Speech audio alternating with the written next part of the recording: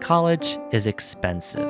As young, aspiring to be somebodies, we're dreaming big, but a lot of the time it feels like there's only so many safe and logistically right career options to pick from with the stakes at play.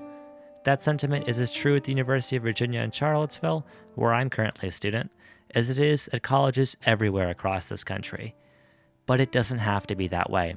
My name is Max Patton, and as a UVA student, I want to tell you the stories of students and graduates here at the University of Virginia who aren't following the path you would expect. They're not standing on anyone's shoulders.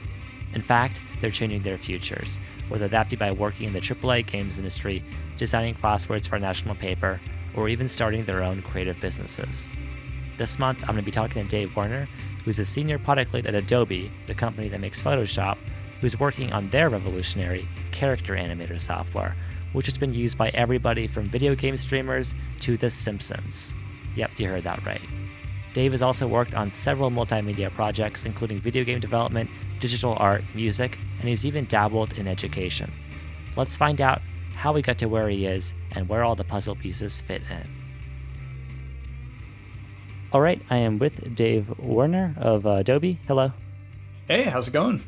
Going well, thanks. So first of all, can you just kind of introduce yourself to the audience? Let's just start out with your major and year from UVA. Yeah, so I was a English and music major at UVA, class of 2002. So I was in that camp where I really didn't know what I wanted to do with my life. So I just went with the stuff that seemed interesting to me, which was, I liked to write and I liked to make music. And so those seemed like where I fell in. I was actually I think at the time of graduation, I was maybe 5 credits away from being an astronomy minor too, because I just took, that was kind of my, I don't know, back in the day, was my science requirement. So I filled that and I was like, hey, astronomy is kind of cool. I like this. And so I took a few classes from that, but I didn't go through with it. But yeah, English and music was mine. Cool. And so what are you doing now at Adobe? So I am a senior experience designer for the character animator team. So that's a relatively new product that is basically performance capture animation. So you create a character, draw something in Photoshop or Illustrator to Adobe products or any PSD or AI file basically, and then you hook it up to Character Animator and you can create, perform your character with your own face movements and voice, and it does all the lip sync for you and all of that stuff. And it's just a really quick and easy way to get into animation. So it's fun. And I've been with that team I've been at Adobe for about 7 years, and I've been with this team, I think, for about 4 of those years. Mm-hmm.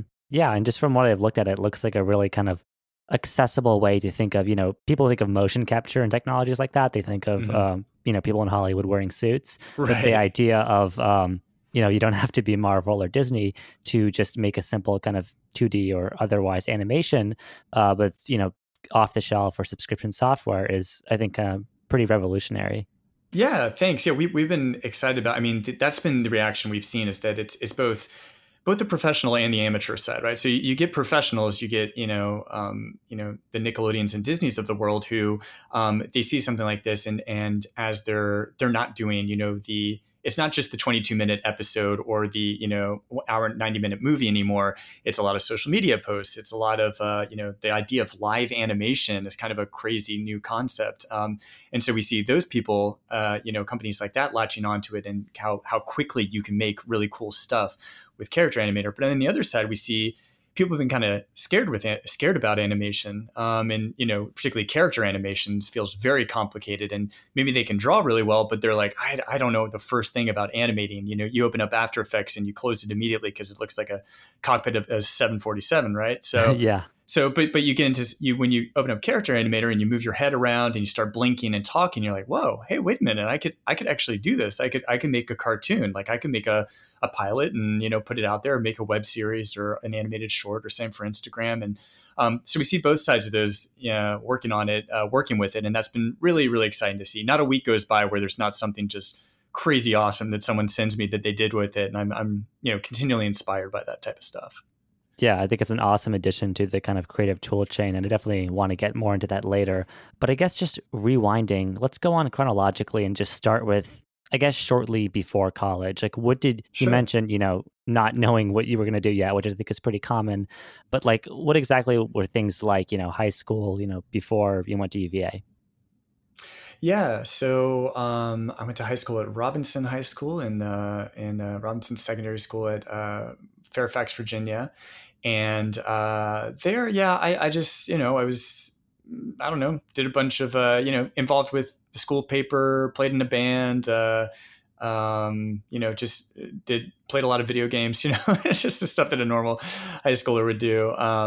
But was always interested in the creative side of things. I mean, I was that kid in class who was bringing in videos for his on VHS tapes for his book reports and that sort of thing. So I like specifically remember I would there was a Super Nintendo game called Mario Paint, and you could make these little animations with it. And so I would do all my projects and book reports with Mario Paint. I would basically draw something, a small animation, record it on the VCR for a few seconds, then move on, draw something else. And I would make these big animated, presentations. And, little Billy comes in with his, crappy diorama and he's up against that. He's like, oh no, it was, so it was kind of unfair, but it was fun. So even at an early age, I knew that like the creative world was where I wanted to be. What the type of stuff I enjoyed the most, the stuff I was most passionate about was just creating stuff. Right. And so I think that's kind of throughout my whole life, that's kind of been the main thread, I guess. And there was also this theme of like combining that, artistic and creative inclination with, I guess, digital tools. Yeah, definitely, definitely. I was always making movies. My parents had a little camcorder that I would bring around and make dumb movies with my brother. We would it's all sorts of video game interactive stuff. Just kind of always tinkering around with things and breaking things and doing dumb experiments pretty much most of the time. You're doing little explosion videos or music definitely has always been a big part of my life. So playing with three of my best friends in our basement, and at the local, shows. Janine Mason's 16th birthday party was our first show, and that was a big experience. It was just always doing that sort of fun stuff. Mm-hmm. And I guess like what was the landscape like at the time? Like, pre kind of, YouTube, mainstream, everything, the idea that, you mentioned being in a band and things like that. Was that kind of like, I guess, local outreach, that the like standard way to, get yourself out there musically and just creatively? Yeah, exactly. Yeah, I mean, we we didn't know the first thing what we were doing, right? It was more just, hey, this seems like a fun thing to do. It's my brother plays the drums, my friend plays guitar. Let's do this. Like, let's get together and do the same together. And yeah, there was not. I remember like our bass player Eugene had AOL. And we went over to his house and he was like, oh, this is so cool. You can go to these chat rooms and you can like say funny things and then leave, And we thought that was the craziest, funniest thing ever. But like, that's what the internet was for us at that time. It was, this was, late 90s, basically. It was, the early days of that sort of stuff. And I ended up eventually, so the band actually kept together through college. Oh, wow. And the other three guys went to James Madison University. I went to the University of Virginia, and we would play at, frat parties and different charity events and things like that throughout the years. But throughout that time, that's when I started to see, oh yeah, like you can make a website and actually put your music online and let people hear it. That's really cool. So I think that was a driving factor for me to get interested in interactive design, was purely selfish reasons of wanting to get our our music and our get some exposure out there to people. So yeah. Yeah, well, that's how you learn. Yeah. How'd you end up? I guess, I mean, your friends at JMU, you end up at UVA. Was that just a kind of, in-state thing? I don't remember how many schools I applied to or whatever, but UVA was always kind of I remember going on the tour and being like, oh, this just feels right. Like this feels like the place that if I were lucky enough to get in, I'd want to be. And so, yeah, luckily it worked out. And it was mainly, I don't think I looked at any out of state schools, probably for financial reasons. But that was, Virginia schools are really, really good for sure. And so I felt like I couldn't go wrong with, going in state. Yeah, for sure. And how early on did you kind of get the inclination to do, music in English? That's a good question. I mean, I guess I was just, whenever the time was that they said you have to start figuring out your major and that stuff, I started to say, well, these are the types of classes I've been taking and I'm interested in. And I think again, on the creative side of things, that's kind of the classes that I gravitated to the most. Was I tried to take every creative writing class I possibly could, and music, theory and composition classes as well. Experimental stuff with interactive soundscapes, and like I made this little video game thing where you walk through a 3D environment and different sounds play, and so it's like walking through a 3D sound world. It's just weird stuff like that. But it was always that creative slant was what really drove me to those parts. Now, at least in my time there wasn't anything for the type of work I do now, UI, UX, design type stuff. Had that been there, maybe I would have, gravitated towards that direction. But at least at that time, music and English was, the main thing. And to be honest, I mean, I think that was, I would say inside the classroom was just as important as outside the classroom. And outside the classroom might have been just even more important, because I was also for the Cav Daily doing comics and editorial cartoons for them. So being forced to draw and attempt to be funny on a daily basis. That was part of the equation. And then doing different dance marathons, charity event. I was involved with that, playing in the band, like I said. So there were all these things outside of the classroom that I was also involved with that I think allowed me to, also have these creative outlets and making logos for student, right? Everyone always needs a logo for their student organization or whatever, running for class president or stuff like that. So I would do that sort of stuff too, just always on the side. So it was a mix of all that kind of creative stuff at any given time. Mm-hmm. So how was it like, reconciling the kind of Swiss Army, creative hobby life just in your free time with the, like you mentioned, music theory, the very kind of theoretical, traditional things you're learning in class? It's weird because it's interesting because I feel like a lot of people when they first got to school were like, well, I'm pre-med or I'm pre-law or I'm engineering or I'm education. I was like, how do you know that? Like, right. I was always fascinated by that. And I guess I just took that Swiss Army approach because I was just interested in so many different things and I not necessarily good at all of them, but I enjoyed them. And so for me, it was just really kind of wanting to explore all of that stuff. So it was definitely a balance. And college is a great time to learn kind of that balance of everything. You've got kind of the freedom of doing whatever you want and doing your own time management, but trying to balance, your side projects with your real projects and homework and classes and friends and social life and all that stuff. So yeah, I guess I just went with what felt interesting to me, and I guess it luckily worked out somehow. And did you see yourself, having this kind of like multimedia career, or was it just more of a thing like, oh, I make logos and stuff for people, I'm good with software and I'm good with knowing how to do this stuff? What was that like? Yeah, not at all, because I didn't even know you could make a career doing that sort of stuff, right? Like I didn't have a concept in my mind that this was something that was possible, that you could be like, I didn't know what a designer was basically at that time. So for me, it was kind of, if you had asked me at any point in, at school, what I would think I would be doing, I probably wouldn't know. I mean, I always had a vague notion that, maybe I'll do teaching and I'll teach. And then on the side, I'll do some, creative projects. Maybe I'll try to write a children's book or do the music thing on the side or something like that. But never this idea that, all these various, logos and animations and robot drawings and all this stuff would somehow find its way into an actual career. I didn't even know that existed back then. You mentioned the idea, and it's very true and, a persistent one, that people go into college expecting one thing, right? I'm pre-law, pre-med is one thing, but pre-law, like, how do you even know at this point? I don't know. Right. But people, say that, and it's just kind of natural. It feels expected to do that. Was there any anxiety or like feeling of difference of like, maybe I don't have that idea yet? Yeah. Oh, absolutely. I mean, I felt that all the time, particularly as people were starting to understand, friends would get into the business school, or they would, start to get job offers or opportunities or kind of have an idea of what companies they would want to apply to. And I was just, I often felt lost. I felt like I really had I remember going to like a teaching job fair once, but then, I hadn't been going to the ed school. So I didn't really have that background.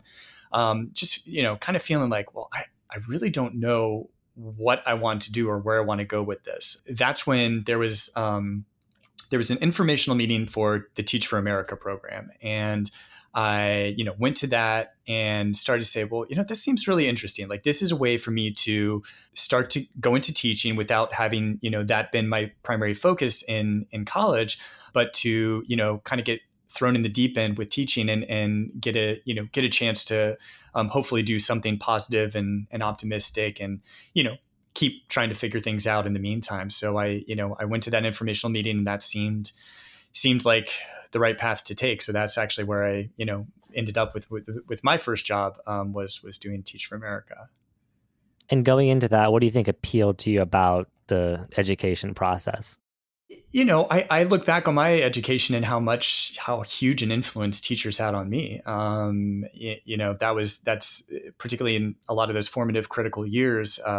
I think back to, well, this is, in second grade is where I learned, this particular skill with Mrs. Clark, or fourth grade with Mrs. Williams. Like, I can distinctly remember, how they helped me, nurture me and helped me become the best version of myself. So I think there was always that aspect of it that I was drawn to. And then I just really liked the idea of Teach for America as well, just taking these places that traditionally have had, not the best opportunities, really difficult education environments, and trying to make a difference there instead of just putting your hands up and saying, well, we'll wait for legislation to pass or funding to come through or send like that. It's like, no, let's just throw people in and give them, let them try to do the best they can. And it's, definitely difficult, definitely, not something that is easily, fixed, but at least it's a step in the right direction. And so I think that aspect of it really appealed to me as well. Right. And out of college, that's such a, I don't know, like real world thing to do. What were the kind of lessons you found yourself, just naturally picking up in such a,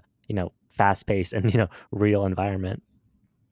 Yeah, well, a lot. I mean, it was, it was immediately clear that I was going to have to figure out a lot of stuff on my own, because the support at our school was not really there. The principal ended up getting fired 3/4 of the way through the year in the state of Maryland took over the school. So that was the first part. I taught in what they called an open space classroom, which was basically just a hallway with dividers on either side. So there were there was a classroom on either side of me. I was in the middle of this hallway, and basically you could hear everything that the other class was saying at any given time.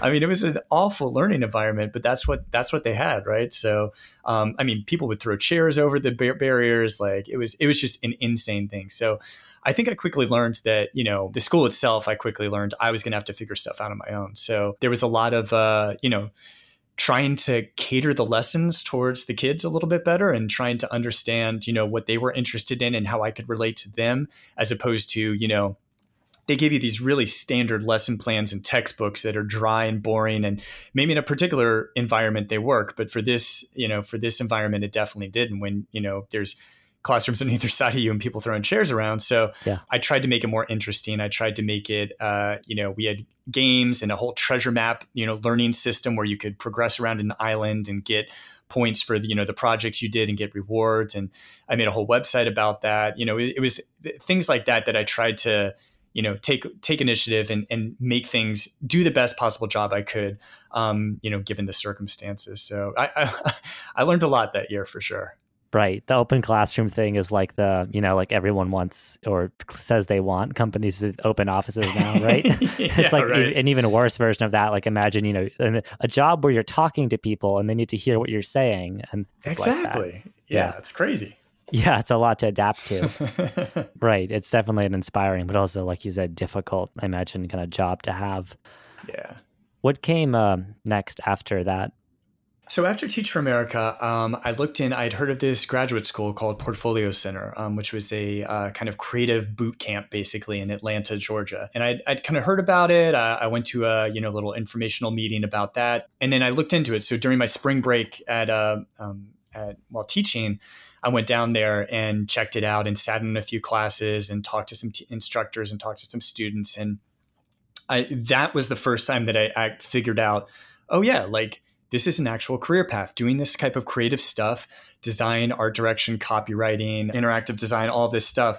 This is a possibility, and people are actually going to school for this, making a portfolio and coming out with, landing a great job. So I ended up applying and got accepted to that. And so after Teach for America, that was kind of my next step, was jumping into the world of graduate school. And what did it mean at that time to actually build, a creative portfolio? Well, a creative portfolio meant a big black leather-bound book with a lot of very, pristine white printed projects of, your logo design or your packaging design or whatever. And I very quickly realized that was not what I wanted to do, because I was really getting interested in this interactive side of things, with, websites, and, was starting to experiment with Flash and game design and little things like that. Yeah. So I really just kind of gravitated towards the interactive side. And so I basically talked the school into allowing me to do a website instead of a book. And the caveat there, so there's this guy, Hank, who's legendary at the school, Hank Richardson, kind of the president there. And he basically said, okay, you can do it, but it has to be special. It has to be, it can't just be a template, at the time, GeoCity style website, right? It has to be something that's unique and represents you and your work. And so, right. So I said, okay, that sounds like a good challenge, and I'll try to do that. What did that end up looking like? Yeah, so that ended up being this Flash website that did completely in Flash. That was all the rage back in the day. And right.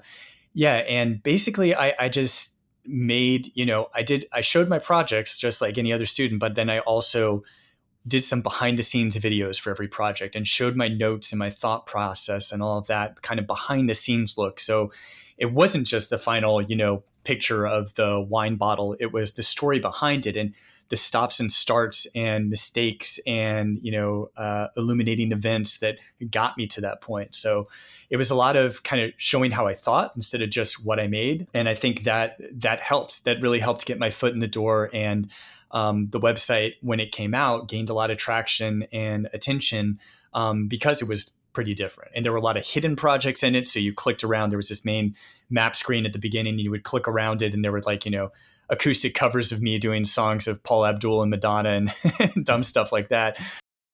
Just as it would, a logo project or a rebranding or something like that. So it was fun, and it was a great, I would say doing the portfolio center step was really the best investment I could have made in my career, because it let me just for 2 years focus on just experimenting, exploring, figuring out really what I wanted to do.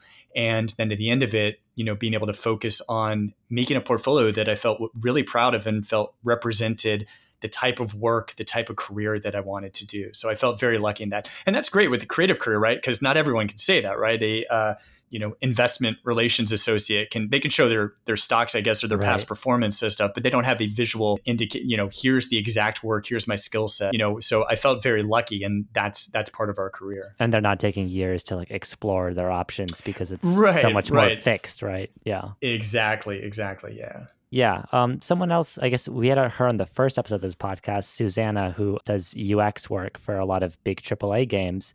I just find it interesting, these patterns, kind of there seems to be a lot of intersection also with your story between interactivity, user experience, and, game design and education. All these things kind of seem to intersect. What do you think it is about those that makes them work that way in tandem? Yeah, I don't think that's an accident, right? I do. Yeah, that's an interesting observation. Yeah, because I do think video games I've always been fascinated with. From the Atari 7800 was the first one we had, all the way to, I was just playing Xbox One this morning, Yoku's Island Express. It's a pretty cool game. Check it out. But games always appealed to me because they kind of combined everything together, right? They had the music, they had the storytelling, they had the gameplay, they had illustrative graphical elements. It's kind of, the interaction element, navigation, UI, all these different things coming together into one world. I feel like game design is kind of like the ultimate combining of all creative forces coming together. And I think when you think of what constitutes a game, it's such a wide spectrum, too. So I think what we think is game design today in the future is going to feel like, application design or world design or things as AR and VR, start to take over. So a level designer of today maybe, doing some very different and interesting things in the future. That's at least how I see things going. I may be completely wrong in that, but we'll see how it goes. Just the idea of interaction, I guess, has always appealed to me. I always like choose your own adventure books. I always liked video games. I always like these things where the user has some ability to move through something a certain way.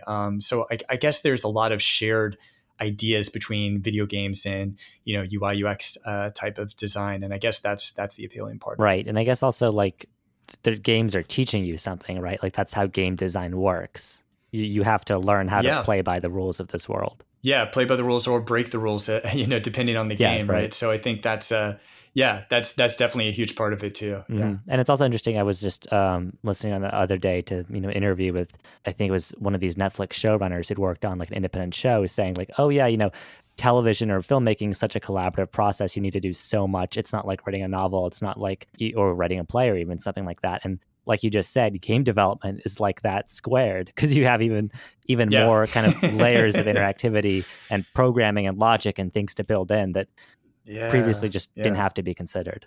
I guess, is that what kind of started leading you towards where you are now, in San Francisco, working for the Photoshop company, or, a very creative kind of professional environment? Yeah, I mean, it was a weird, twisted path, right? Like, I feel like I was just thinking about this the other day where, like I said earlier, like, I thought at college my career path was going to be a straight line. I thought it was going to be teaching or something related to teaching or something like that.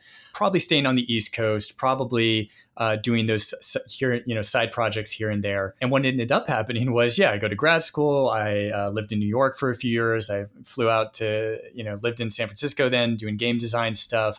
Now at Adobe, like it's just taken so many twists and turns and, stops and starts. It's basically the opposite of exact opposite of what I thought I was going to do coming out of school. So it's a weird path that's gotten me here. But I mean, the way that the Adobe job happened was I was looking around for a new role, and I reached out randomly to this guy, John Knack, who had written about my design portfolio when it had come out, had said, hey, this is a cool portfolio. You should check it out. He was working at the time as a PM on the Photoshop team. And so he had this, Adobe blog basically where he's posting all this stuff. He still does to this day. And so he had written about it. And so, randomly, 6 years later or whatever it was, I reached out to him and said, hey, you wrote about my portfolio a while back. I'm actually looking for a job right now. If there's any openings at Adobe, let me know.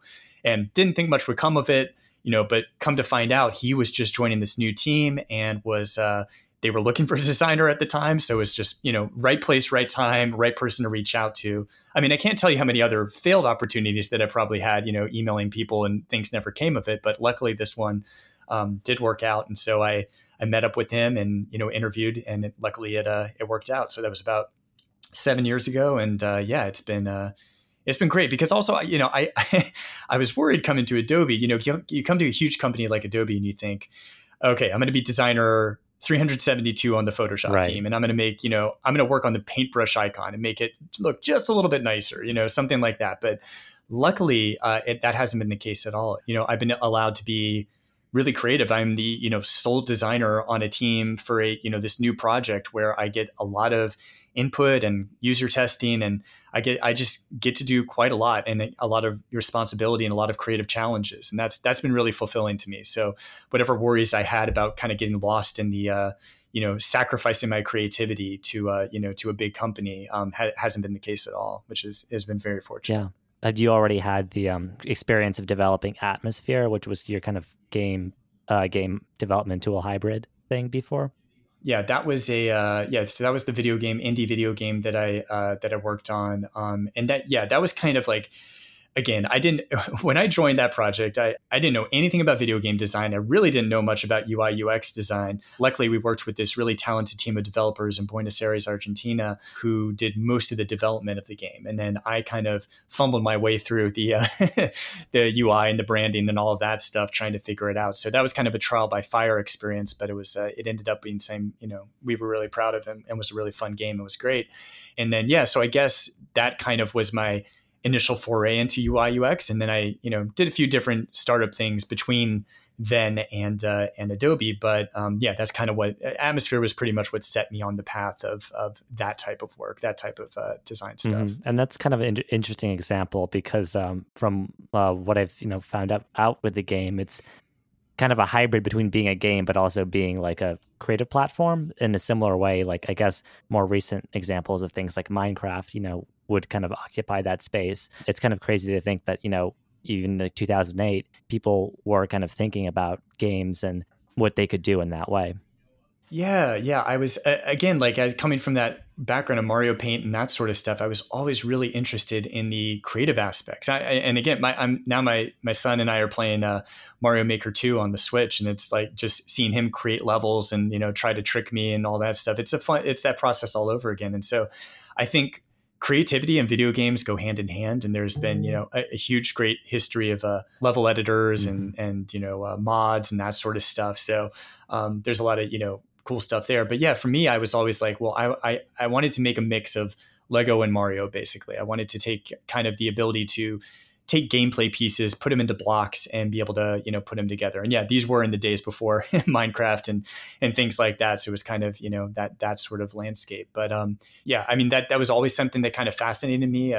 Just creativity in games, and I think I continued to see that coming through with these more open-ended games. Minecraft really blew that open, and I think we're seeing that a lot more with just it's okay to have these creative elements in games and not really give players an instruction manual and just kind of here's the rules of our world, go and have fun and build stuff and create and see what happens. And that's a whole new whole genre now of games that's pretty cool to see. And so for us it was we played a little role in a little indie game that a few people played and hopefully had fun with and enjoyed themselves with. But it's been really cool to see how that stuff is all taken off in the past years. And it kind of parallels what you're doing now, taking this thing like in that instance game development or now character animation that's traditionally been very complicated and increasingly is more complex as technologies and standards are ever newer, and not dumbing it down but making it like really accessible, which is like extremely hard. You've seen like, just to go back to game development studios like the people who made Little Big Planet, right, spend all these years making this game Dreams, which is kind of an even more ambitious version of what they've been trying to do. And obviously Minecraft and the kind of insurgent community that's popped up around that, turning it into all kinds of things that was never originally intended to be. It's a lot of work to take something and make it a creative tool that's accessible. And I think that's the thing is like you make a good point of the the dumbing down versus the accessibility. And I think that's a common thing. Like when Character Animator first came out, I do think there was some people like, what is this toy? What is this little, silly thing? Like this isn't After Effects. This isn't a full blown animation program. But we were never trying to be that either. We were trying to make something different and make just a different way of animating. It doesn't just have to be keyframes. Like there are other ways to do things. And particularly the idea of performance capture, like you said, like the perception of performance capture is you got to stick these balls on your face and stand in front of a green screen, have 20 cameras pointed at you and be Andy Serkis and do your job.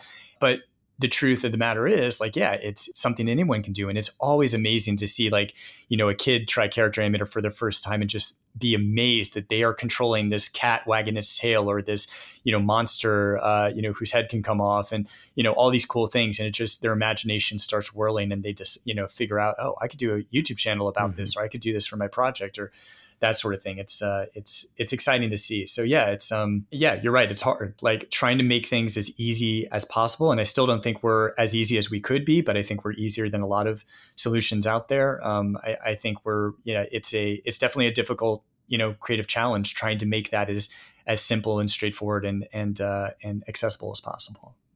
Even in that same industry, the creative software industry, obviously Adobe has, as long a pedigree and as famous of one as any company are doing that. But even like companies like Apple who've, traditionally people think of Apple being successful because Apple makes, very nice hardware, but Apple also makes software that's like really empowering for a lot of people because it's kind of, is like you said, willing to adopt these new paradigms, even in the upper end creative space, right? The way Apple completely rebuilt their Final Cut software, or has tools like Motion for like animation and things. Like, it's powerful software, but you don't have to be a genius to figure out how to use it. And I think that's been something that, every company struggles with. Obviously, Adobe Photoshop, incredibly powerful software. It also has a really long legacy and a really high learning curve for some of the more advanced things. So it's probably, I think, like, what is it like, the feeling of starting something new that, is admittedly going to be less capable to begin with, but is going to be a better jumping off platform for a lot of people? Like, how do you begin to approach that? Yeah, I guess you have to have the vision of where it's going. Like, we have ideas of what we think Character Animator will be in the future, and we're definitely pushing towards that. But then we're also just listening to what current users are saying, and that's been the biggest driving factor. I mean, that's been one of the biggest things I've learned from design is you can't design in a vacuum. You can't just say, I have all the answers and I know what's going to happen and I know what looks best and I'm going to do it all. No, you get out your best attempt or attempts. Here's 3 different versions of how something could work. And then you show people and get their feedback on what they think we would do. And very quickly you start to understand, well, this idea that I thought was great is actually terrible. And this idea that I thought was terrible is actually great. And, so basically I'm wrong, like, at least 50% of the time, probably more with this sort of stuff. And you just kind of, test things out and do the user testing and see what happens. So yeah, I think, for Character Animator in particular, I think it's just a continual evolution process. We have ideas of where we want it to go. We see what people are currently making with it. We understand the strengths and the weaknesses of the program, and we have to kind of prioritize based on that. We don't just want to reinvent After Effects, right? We don't just want to remake, here's a new, more friendly version of After Effects. That's not what we're trying to do. We are trying to do something different. And actually, it complements After Effects. And like, Character Animator is very reliant on other Adobe programs, right? So you make your character in Photoshop or Illustrator. You can export it out to After Effects or Premiere Pro. You can do a bunch of stuff with other Adobe programs. So it's kind of reliant on those, kind of the Adobe ecosystem in a lot of ways. But because of that, we don't have to focus on all that stuff. We're not building something that has to have the character creation aspect to it or has to have that composition aspect that After Effects does.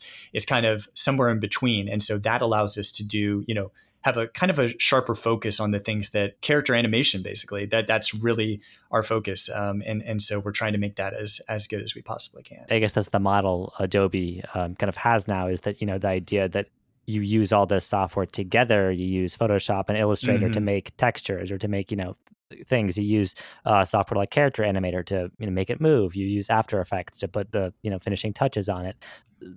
So such and such. Well, what was it like getting the development process of Character Animator going at Adobe, this massive company? Was it like a effort that you were like really involved in from the beginning, or were you pulled into it? What was that like? Yeah, I got pulled into it. I basically so the code name for it was Animal. That was how it started out, and basically it was the idea of, it was a bunch of people who had been working on the After Effects team and said, we want to try something different, and we want to make something that just allows a new way to do animation. So they just explored a bunch of concepts and basically did this internal beta of this thing, this Animal project. And luckily, through the grapevine, I heard about it and I started making characters for them and, making little robots or monsters or things like that. Our unofficial mascot, or I guess our official mascot at this point, is this little guy, Red Monster. He's this little red character with spikes on him. And I made him in 5 minutes during my lunch break one day. It was just like before I joined the team, it was just like, I'll make a little character, throw him over there. Had I known he'd be on stickers and t-shirts and stuff like that, I probably would have spent a little more time on him. But again, the thing you never think is going to be what works out is what works out in the end. And so that's something they picked up. I just was interested. I was testing the beta. I was sending them feedback. And luckily they got a role opening up for a designer on the team. And so I switched internally to the Character Animator team 4 years ago. I mean, previously been working on a mobile video editing app called Premiere Clip, and then when it went over to Character. And now you're kind of like, for a lot of things, the face of that software when it comes to like teaching people how to use it. What is that role like? Explaining it and seeing how people, use the software you've been working on. Yeah, that's a weird one because that was never part of my job description, right? Like I'm like on paper, I'm a designer, right? Like that's what I was hired for. That's what I'm supposed to do. But somehow in the scheme of things, I am now doing, all these YouTube tutorials and speaking engagements and things like that to kind of essentially evangelize the product and help people through it. I just saw a need as a user. Like when I was first demoing, even before I joined the team, I think is when I did my first tutorial video for them, because I felt like, well, more people need to figure out learn about this product, because I think it's going to help a lot of people. And there really weren't a lot of video tutorials out there for it. And so I just started, making things and throwing it out there, and they started to gain traction. And the team was like, "Hey, this is great. Can you do more of these?" And yeah, sure. Okay. So, that's the fun part about my job is I feel like every day is completely different. Like every day every week is there. Maybe I'm drawing a robot one day and doing a tutorial the other day and doing a really, really hard UI UX problem, trying to solve that the next day, or maybe all three of those things on any one day. It's kind of a mix of a bunch of things. But as a creative person, like I was saying before, I love that. Like I love exploring and having a really diverse, different job every day. A lot of the same themes come back and forth, and I'm working on stuff like that. But yeah, the YouTube side of things has always been, that just seemed like the best way to show off what Character Animator could do. And just naturally, it's kind of evolved into, I guess, for better or for worse, me being the face of Character Animator, usually with red tracking dots all over my face. But that's how it goes. Right. I think it's just so interesting because like nowadays, people like, me in college, the way we're learning software anyways is through an online tutorial of someone on YouTube, oftentimes not a representative of the company. So who knows what they're doing or how up to date whatever you're going to find is going to be. But that's just how people kind of have to learn a lot of stuff these days, especially like, nowadays at any school, but a school like UVA, which doesn't always have programs for that stuff. Also, everyone depends on, a lot of online documentation and educational resources to develop this. I don't want to sound cheesy, but like new media skill set. Yeah, I think people are still trying to figure that out, right? You see a lot of these online courses that you can, pay for. You see, people making whole YouTube channels based on, a particular product or a particular idea. It is a really new, interesting world. And I feel like I just look at myself, like I say, well, like the other day I was trying to figure out our washing machine broke and I was trying to figure out how to fix it. So how did I do that? I went on YouTube and searched the model and, they showed me how to fix it. I did not successfully fix it. So we have to replace our washing machine, unfortunately. So I don't know what that says about online learning, but trial of error or process of elimination. Yeah. Exactly. So but that's where I go for information. I think that's when you see it in a video, particularly if it's a well-produced video where they, don't spend the first 30 seconds showing their logo and like and subscribe and all that stuff. Which some montage of them traveling that you don't need to see for 2 minutes. Slow motion music. But like that's the stuff you learn. Like I probably would have done that exact same thing, but the good thing is I did that before YouTube was invented, right? You avoided it. I got so that was it. My people watching my Mario Paint book reports had to suffer through that, but people watching on YouTube luckily don't. So it's it's kind of as you do with anything I do, I feel like I'm horrible the first time, but the more I do it, hopefully the better and more confident I get with it and the things I learn. So I look back to, even my first tutorials that I did a few years ago, and I'm like, oh, that's so poorly paced, or, I'm zooming in too much or whatever. I'm very self-critical of that sort of stuff, but it's a learning process and you just got to, the first step is making it. You got to put it out there. You got to just, again, like no one told me to make these videos. I just started doing them and luckily it worked out. And it's just, if you're interested in it and you're passionate about it, just go for it. And what are some of the kind of, use cases you've seen people using Character Animator with that have stuck out to you? There's a lot of Twitch video game streamers who are, using Character Animator to be live animated cartoon versions of themselves while they're on stream. And so I remember just one day randomly seeing, just on Twitter saying, hey, check this guy out, this Scribbly guy. And I went online, and it was this guy with a TV for a head, and he was talking about games, and he was getting thousands of people coming in and watching them, and it was all done through Character Animator. And I was like, wow, this is amazing, because that's one of the benefits of Character Animator is it allows you to do live animation. You can just sync up your character and start talking, and you've got it live in the moment. And that was the first instance I had seen of that sort of thing, and it really started a watershed moment. There's a ton more of these character streamers out there now, so I think that was really cool to see that. Definitely when The Simpsons used Character Animator, that was kind of a like wow moment. Like at first when they did the press release, we couldn't believe like they did it, and we couldn't believe like it was true. It's like, no, they're not really using Character Animator. Come on. And then we got the call from Fox, and they are using Character Animator. So wow.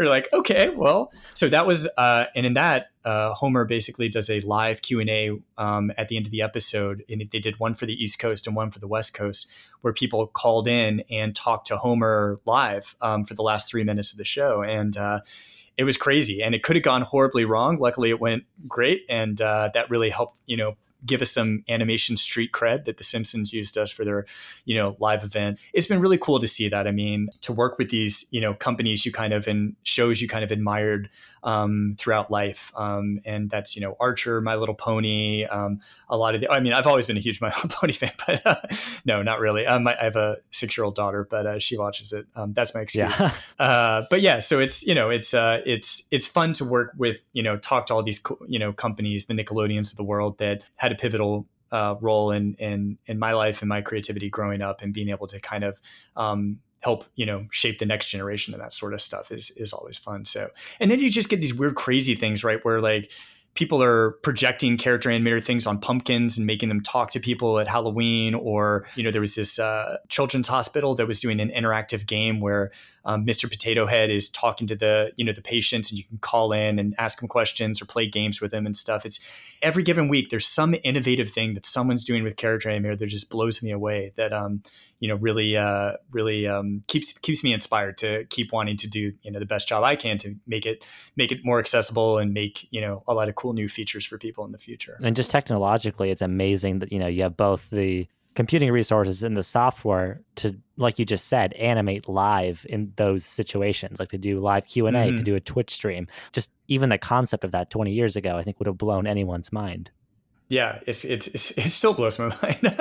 It's kind of crazy. I mean, you think back to like, when Walt Disney was first doing this sort of stuff. I mean, Disney is what it is today because of animation, right? Like that was like Snow White and all that stuff was that's how it all began. And Mickey Mouse and all of these animated shorts. That's really the reason that Disney has gotten to where it is today. That's how it all started. So imagine him getting his hands on this sort of stuff nowadays, to be like, oh my gosh, like it's insane what all those things that were painstakingly hand done back in the day. Now that's not to say that obviously you can never replace that stuff, and there is always a time and place for hand-drawn animation and different techniques. And I think of animation more as a toolbox rather than the one tool to rule them all, right? So it's not, sometimes you need a hammer, sometimes you need a screwdriver, sometimes you need a wrench. So sometimes you need hand-drawn animation, you need Character Animator, After Effects, whatever program you want to use. It's kind of, and a lot of times you're using multiple programs to get to the the end result that you're looking for. So I don't think it's someone has to fail for us to succeed. I think it's a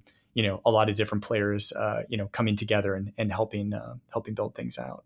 And again, that just touches on one of the benefits of, I guess, the way Adobe works now with subscriptions, where like it's not a matter of, I have Character Animator, but do I really want to buy After Effects? Because it's like, right, you get it, you get everything essentially. And if you're a student, I think it's like $20 a month. Yeah. And a lot of people, have criticized that for various reasons, like veterans in this, I guess, the creative industry, right? And I don't want to, put you in the fire too much for that.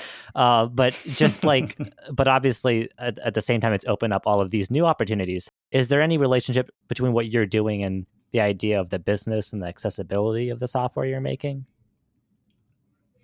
Yeah, I definitely think I think the subscription service has actually made something like Character Animator possible, because I don't know how successful we'd be if we sold this in a shrink wrapped box for, X amount of dollars. I think I was kind of skeptical at first, but even, before I joined Adobe, when they were moving to the cloud model and subscription stuff, they were one of kind of the first to do that. And I was like, I don't know about this. Like, I kind of like my, I had my whatever version of Photoshop that I, paid whatever for to get. But as they did it and I used it, I was like, oh, actually, this is way better because I can try out these different things that I never tried before, and that's how I, learned a lot of these new programs. And once you kind of learn one Adobe product, a lot of that can transfer over to other ones as well. There's kind of a shared resource process there. So yeah, I guess I've come around to it, and now I feel like I personally, I love subscriptions for everything. Like I was just talking about, video games and Xbox Game Pass. That's been one of my favorite things to do, is just there's these games that I would have never, paid full price for or even gone on a limb and tried. But because they're part of Game Pass, it's just like a Netflix thing. I'll just, okay, what's the worst that could happen? I'll try downloading this, or I'll try playing this, or, listening to this or whatever.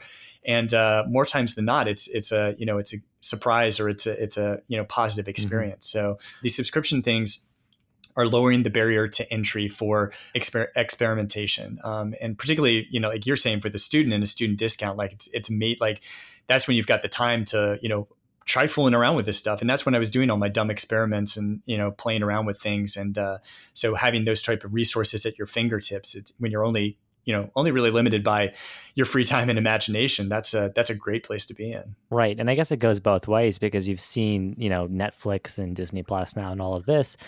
It creates such a market for content, right? Like in those situations, yeah, you get so many more people being able to actually make movies or games or shows or whatever than there ever would have been before, just because that model can sustain, so much more. Totally agree. Yeah, it's definitely really neat. I guess just wrapping up, if you're like looking back at it all now, how different do you think things would be now? Like, the time you were growing up, your band wasn't thinking of putting your stuff on SoundCloud. You weren't thinking of, paying an Adobe CC subscription to get everything. You weren't thinking of uploading to YouTube, all of that. Like, how different do you think things would have been if, say, you were growing up now, or if you're graduating now? Like, what is it like to look back? Things probably would have turned out the same, some one way or another, but I think it's just opportunities are so much more accessible nowadays, in a good way and a bad way, right? So you're, because you have things like YouTube or being able to put a website online, that sort of stuff, everyone has a megaphone that they can put out to their voice and project themselves to the rest of the world and say whatever they want. And that's, good and bad, depending on the person or what you have to say. I guess it actually worked out okay, because all the dumb stuff or awkward stuff that I wanted to say, the internet wasn't around. And then when it came out, I mean, I still say dumb stuff all the time, but I guess less so than my younger years. But I don't know. I think there's just a ton of opportunities at it's just easier than ever to get your voice heard. And yeah, you've got to compete with the rest of the world because everyone's online, but you have that opportunity. And so I feel like the opportunity is there to, whatever you want to do to make a difference, or even to learn about stuff. Like I said, I didn't know what design was back when I was at UVA, but nowadays I find that would probably be hard to believe, because I'm sure I would have heard about it through a YouTube channel or something, that I see online, some sort of article or something, or Twitter or Facebook or whatever. So it's a different world. There's a lot of information out there, a lot of different paths, but I think it's exciting. I don't have any regrets, I guess. I think it's things have worked out okay, and I'm optimistic about the future that I'm bringing my kids into as well. So I guess it's all right. Awesome. And just real last question, going into looking at education, going to UVA before undergrad, you had a very traditional educational experience. And I think a lot of people are having that, whether they're going to UVA or any other college. I mean, there's these two sides of the education debate. One saying, oh, we should, emphasize traditional educational values, or we should emphasize these new practical skills that kids should have, right? Whether it's involved in art or acting or whatever. Like, where do you stand on that yourself, just having had, experiences in both of those worlds? Yeah. And that's interesting to think about as I think about, like, we're starting to do funds for our, saving up for our children's college experience for the future. And so that's something to think of, like, what's college going to look like in, 15 years or whatever. Personally, I feel like learning is not something you can box up into any one thing and say, this is the right way to do it. I think there are so many different ways that different people learn. And I also think like I was saying, I learned just as much outside the classroom as inside the classroom. So who am I to say that, this way is the right way to do it or not? I think that for me, that UVA experience was everything. It was the classroom stuff. It was the extracurricular stuff, but it was just learning how to, be a competent human being and react to social situations and relationships and, and budgeting and, all the stuff that I guess comes with that. And UVA kind of gave me a safe zone to figure all that stuff out in, or attempt to figure that out in. So yeah, I guess, it's, I'm still learning stuff nowadays. I'm not done with the process. So I feel like, it's just an ongoing thing. And I think, there's never going to be one right answer to say this is right or wrong. I think there's a place for the traditional college experience,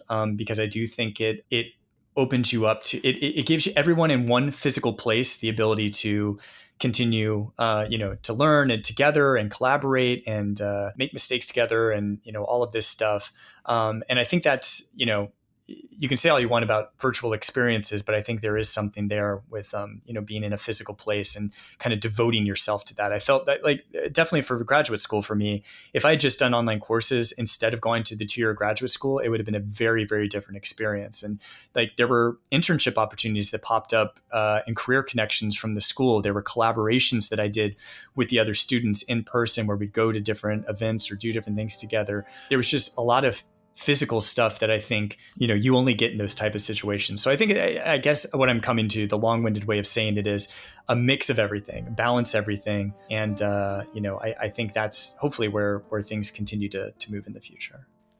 Thank you so much for listening to this episode of Whose Shoulders, and thank you once more to Dave for this interview. We'll link info for Character Animator and Dave's social if you're interested in his work and portfolio in the podcast description. If you enjoyed today's episode, I'd really appreciate if you could rate and review Whose Shoulders on Apple Podcasts or wherever you downloaded the show.